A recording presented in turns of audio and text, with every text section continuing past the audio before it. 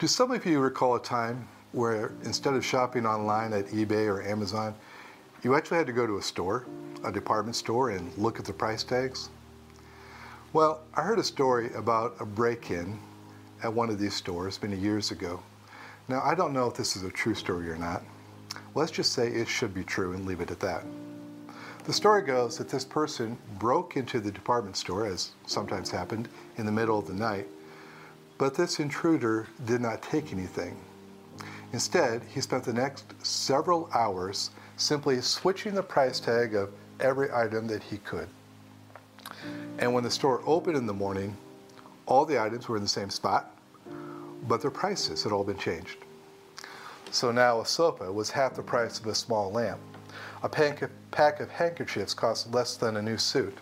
An oven was less expensive than a fry pan. For at least a few hours, some people got outrageous deals, while others spent a lot more than they should have for what they bought. I think of that story when I read the Beatitudes. For it's almost like Jesus is telling us that someone has come in and switched the price tags on all the things that we value and don't value in this world. He's telling us that power and wealth and success and independence are worthless, while the opposites are valuable beyond compare.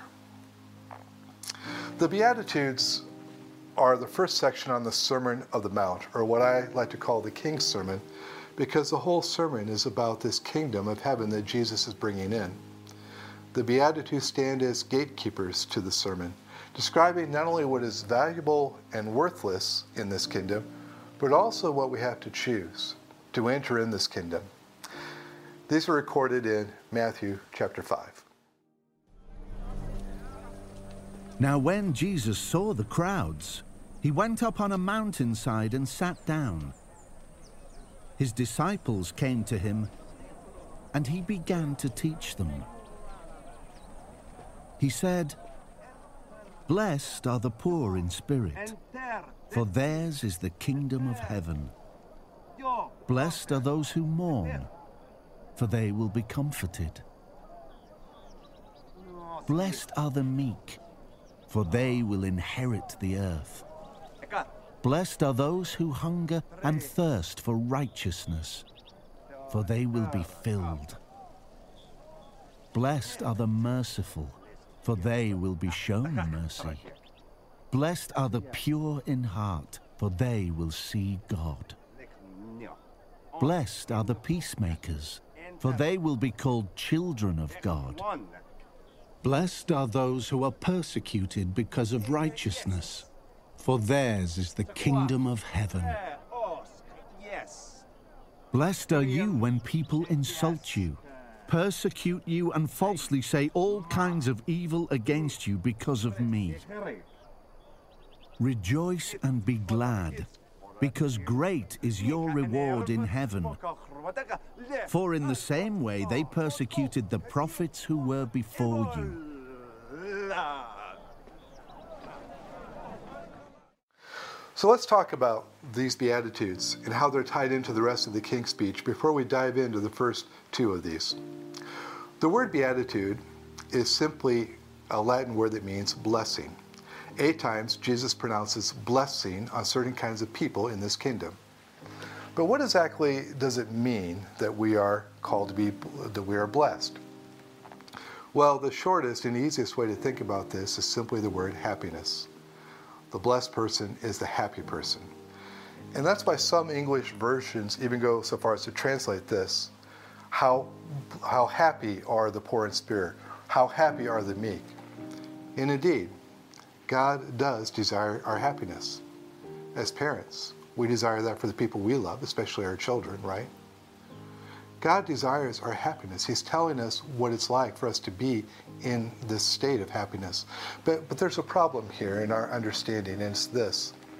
We tend to think of happiness as an emotion, something we feel, something that's fleeting. Well, Jesus is describing, rather, a state of being. It's an objective thing, like being male or female, married or unmarried. Jesus is declaring more than we will feel happy, for example, if we are meek. Rather, he is telling us Then in this eternal kingdom, poverty of spirit and meekness are the true treasures, and that the person who has them has it made. Think of it this way. If money were the only thing that mattered, or the thing that mattered most, then who would be the blessed person? Well, the richest person. If success were the only thing that mattered, or the thing that mattered most, who would be the most blessed? It would be the person who had the highest achievement in sports or business or wherever. If looks or image were the only things that mattered, then the blessed person would be the most beautiful person. But they're not. What Jesus is doing, he's switching back the price tags. In the true kingdom, he says, in the coming kingdom, the eternal kingdom, the only kingdom that will matter, it is the blessed, it is the mourners, it is the pure in heart, and so on, who are blessed, and only them. So this is about your happiness. God desires that out of love for you. But since you are in a spiritual and an eternal being, the kind of happiness Jesus is talking about is a spiritual and eternal kind of happiness, one that comes through his kingdom. And since that kingdom is different than the present kingdom that we are in, then we're going to have to be a different kind of person in order to enter in and to enjoy and flourish in that kingdom. The Beatitudes then are Jesus' declaration of blessing. There are two sides to them. First, the dominant idea is they are good news. Jesus is declaring the good news of the kingdom. The kingdom is real, and it brings real, eternal, perfect happiness to those who are in this kingdom.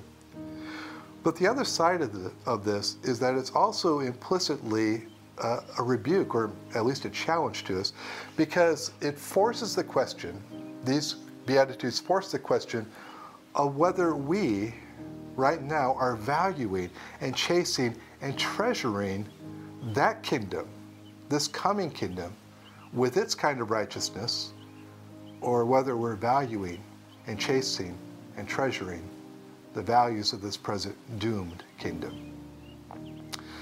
Now, for this morning, we're going to look at the first of these two Beatitudes. All 8 of them tie in together.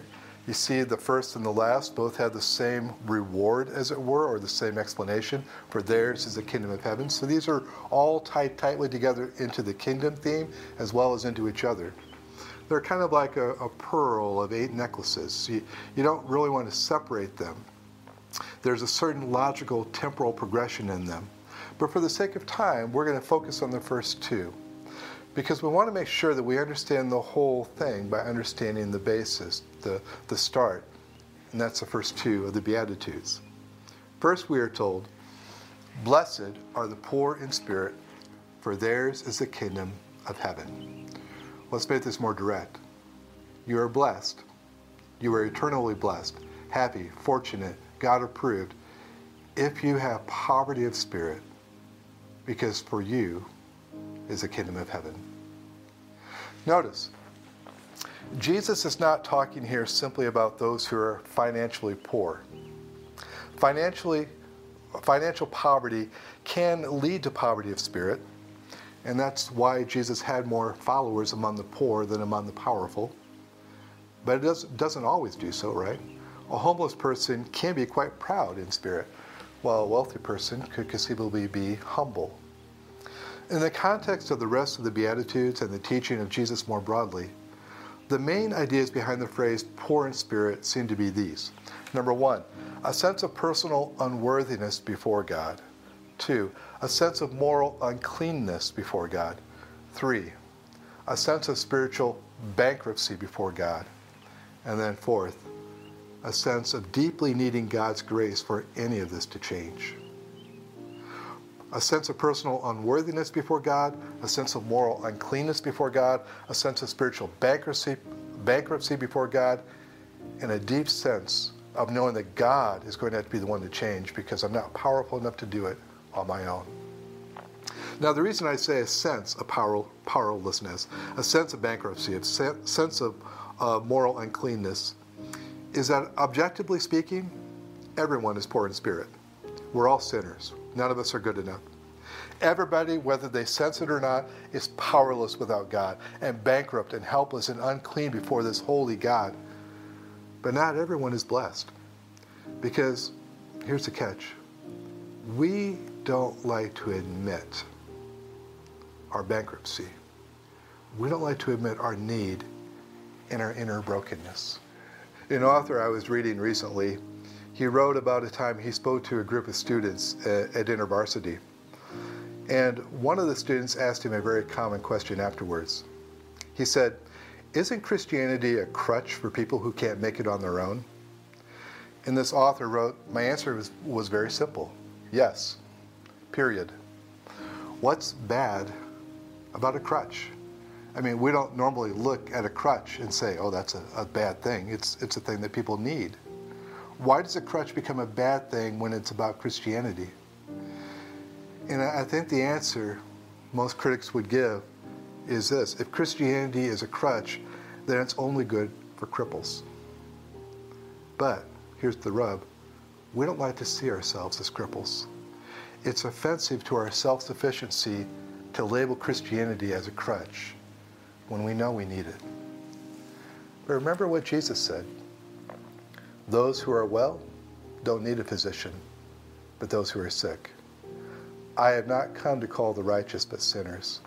In other words, the only people who will ever get what Jesus has to give are sick people, people who know they're spiritually and morally crippled and come to Him for healing. I mean, think about that idea that if Christianity is a crutch, therefore it's undesirable.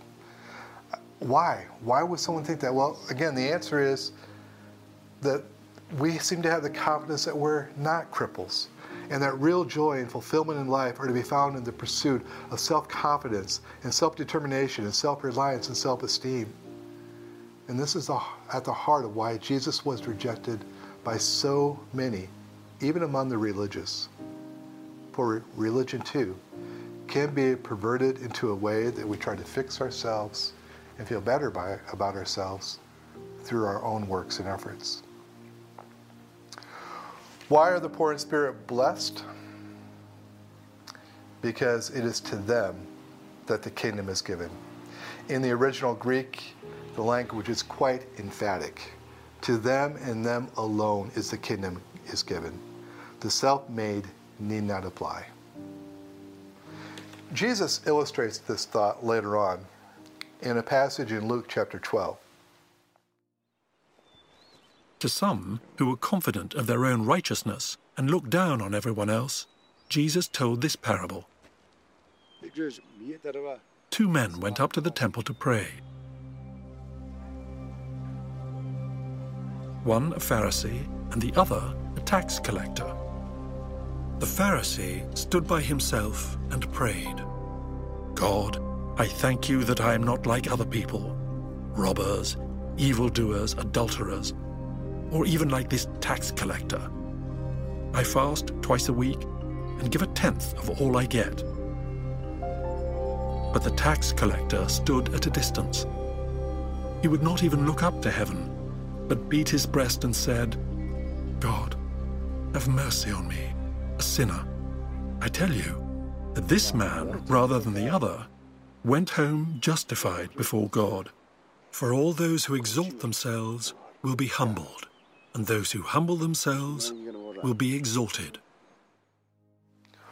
One man went home justified. One man was given an admittance ticket to the kingdom of heaven.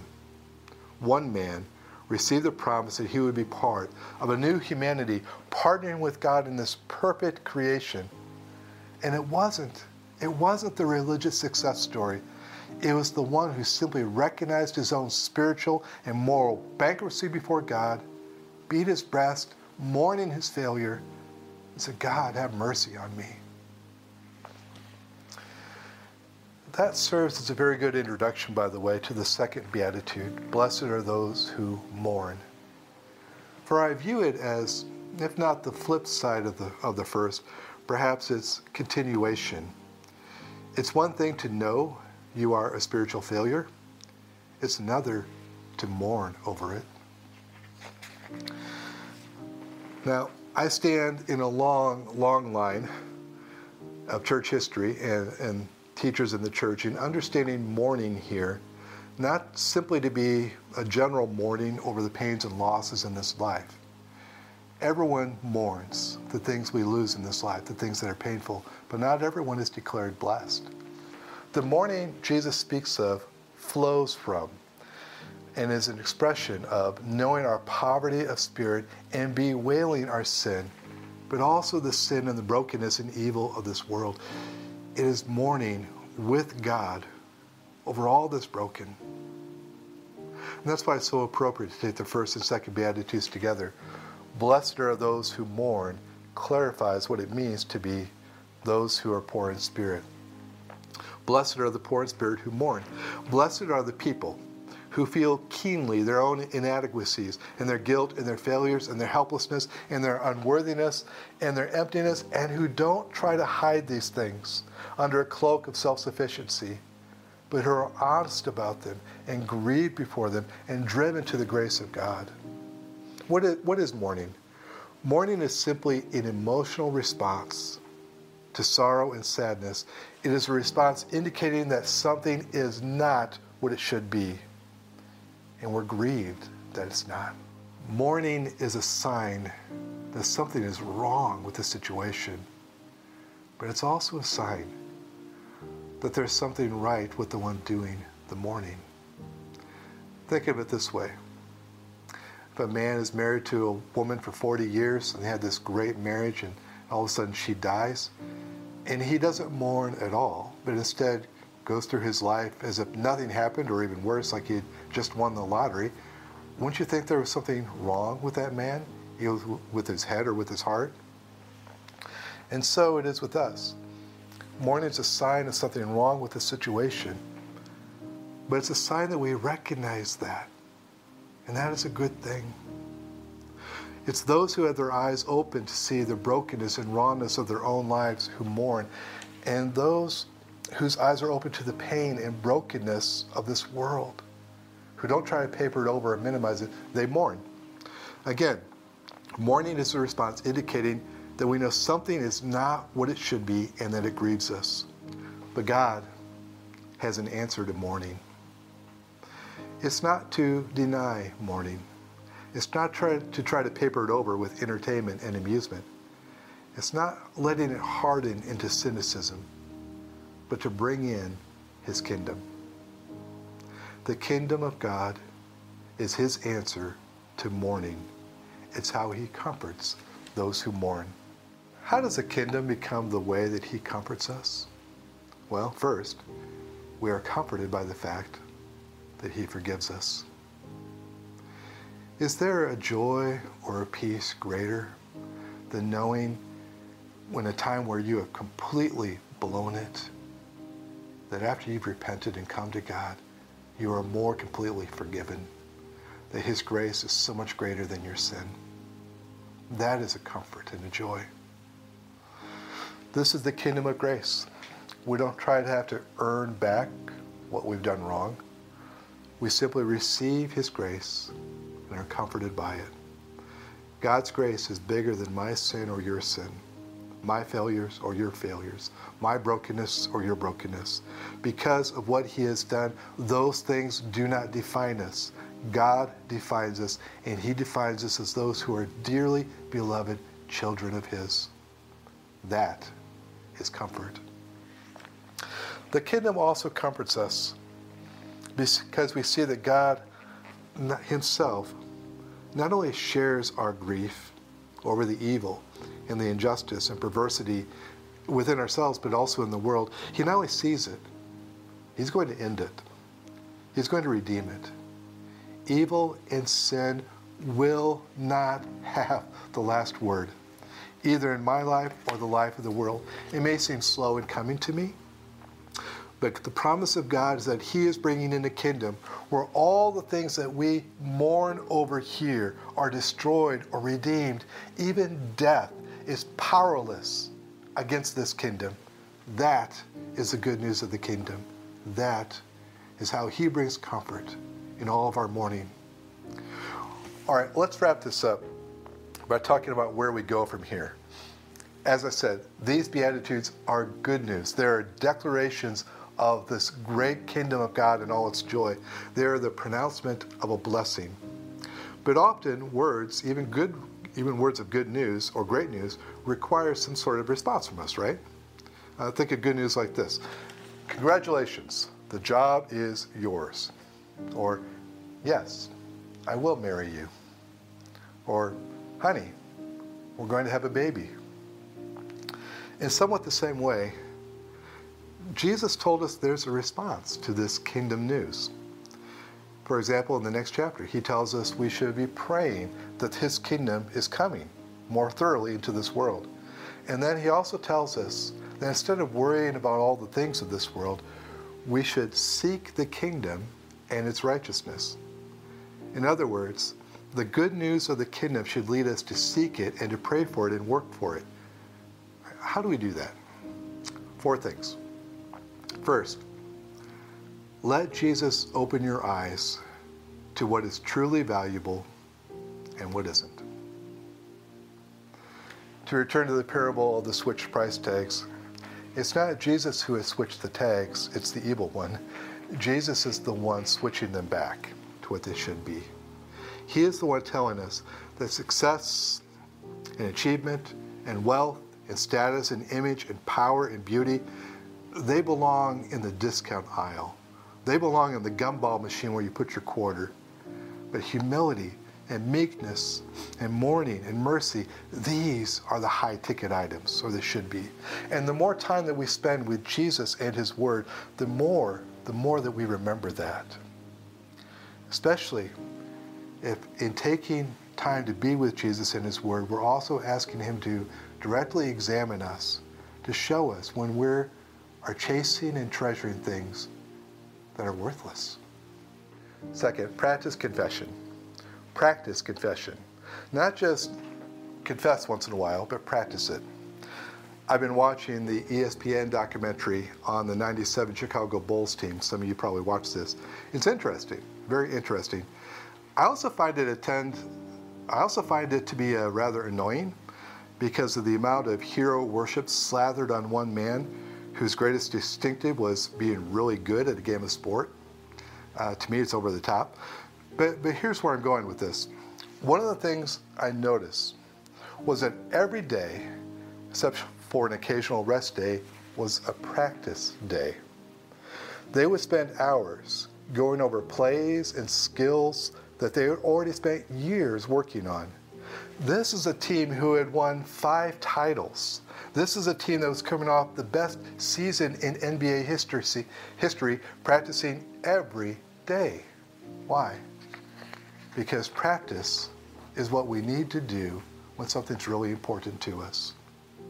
Practicing confession simply means to take Jesus very seriously when he modeled for us and told us to pray in the Lord's Prayer, Lord, forgive us our sins.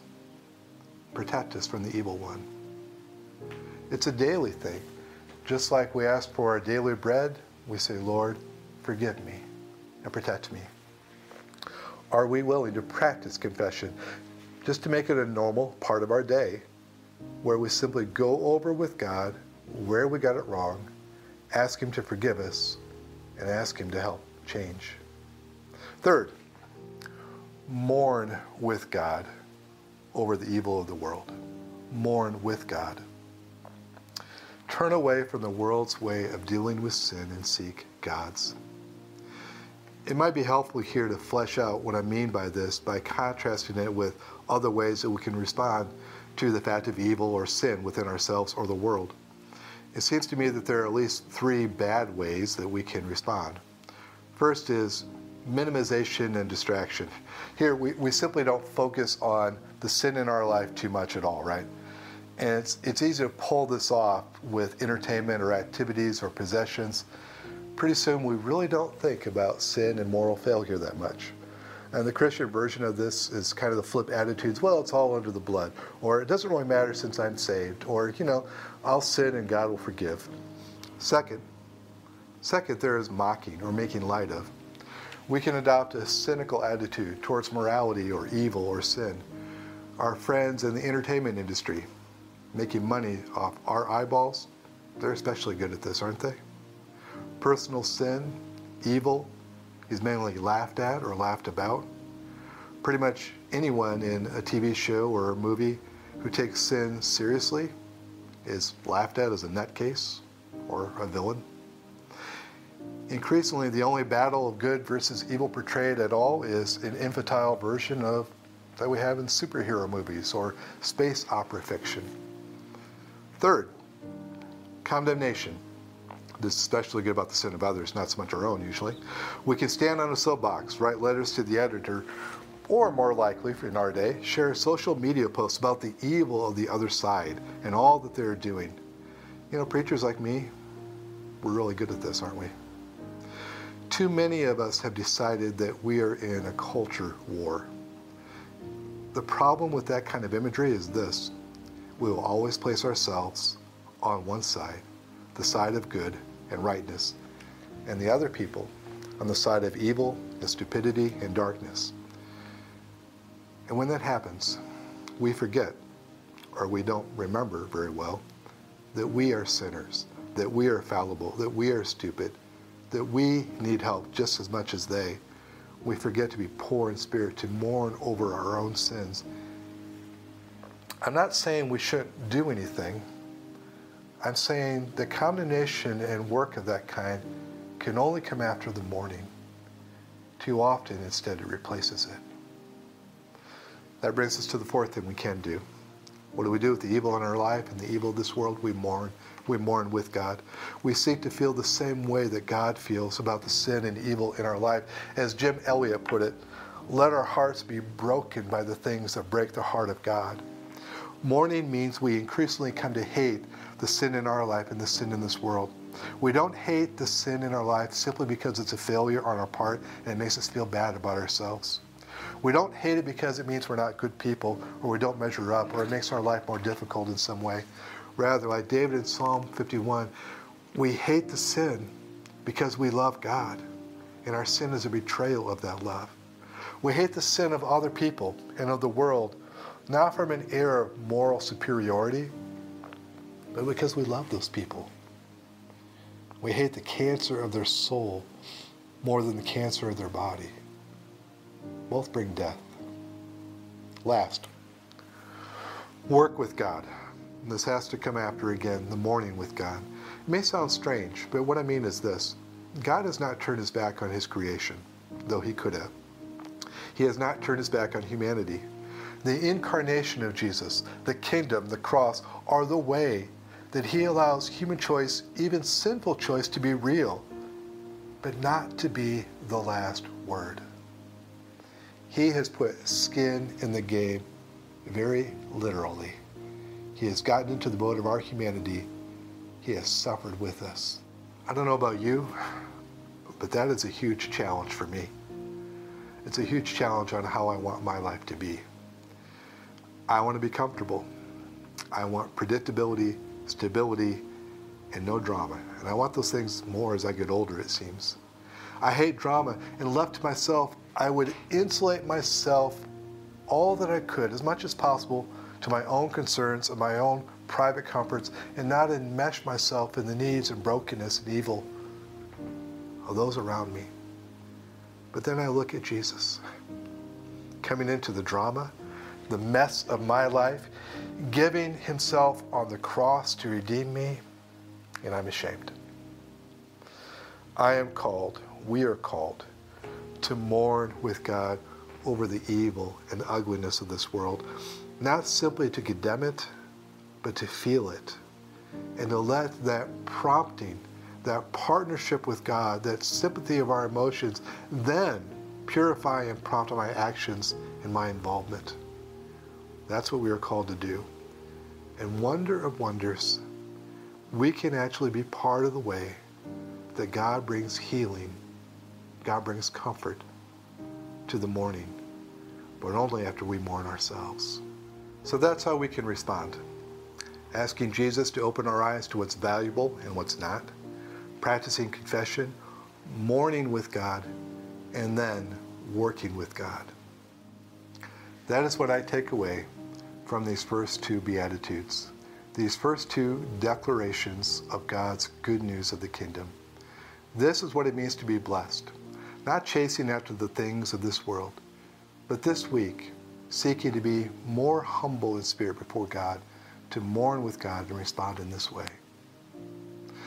Jesus has told us someone has switched the price tags. Are we doing our part to switch them back?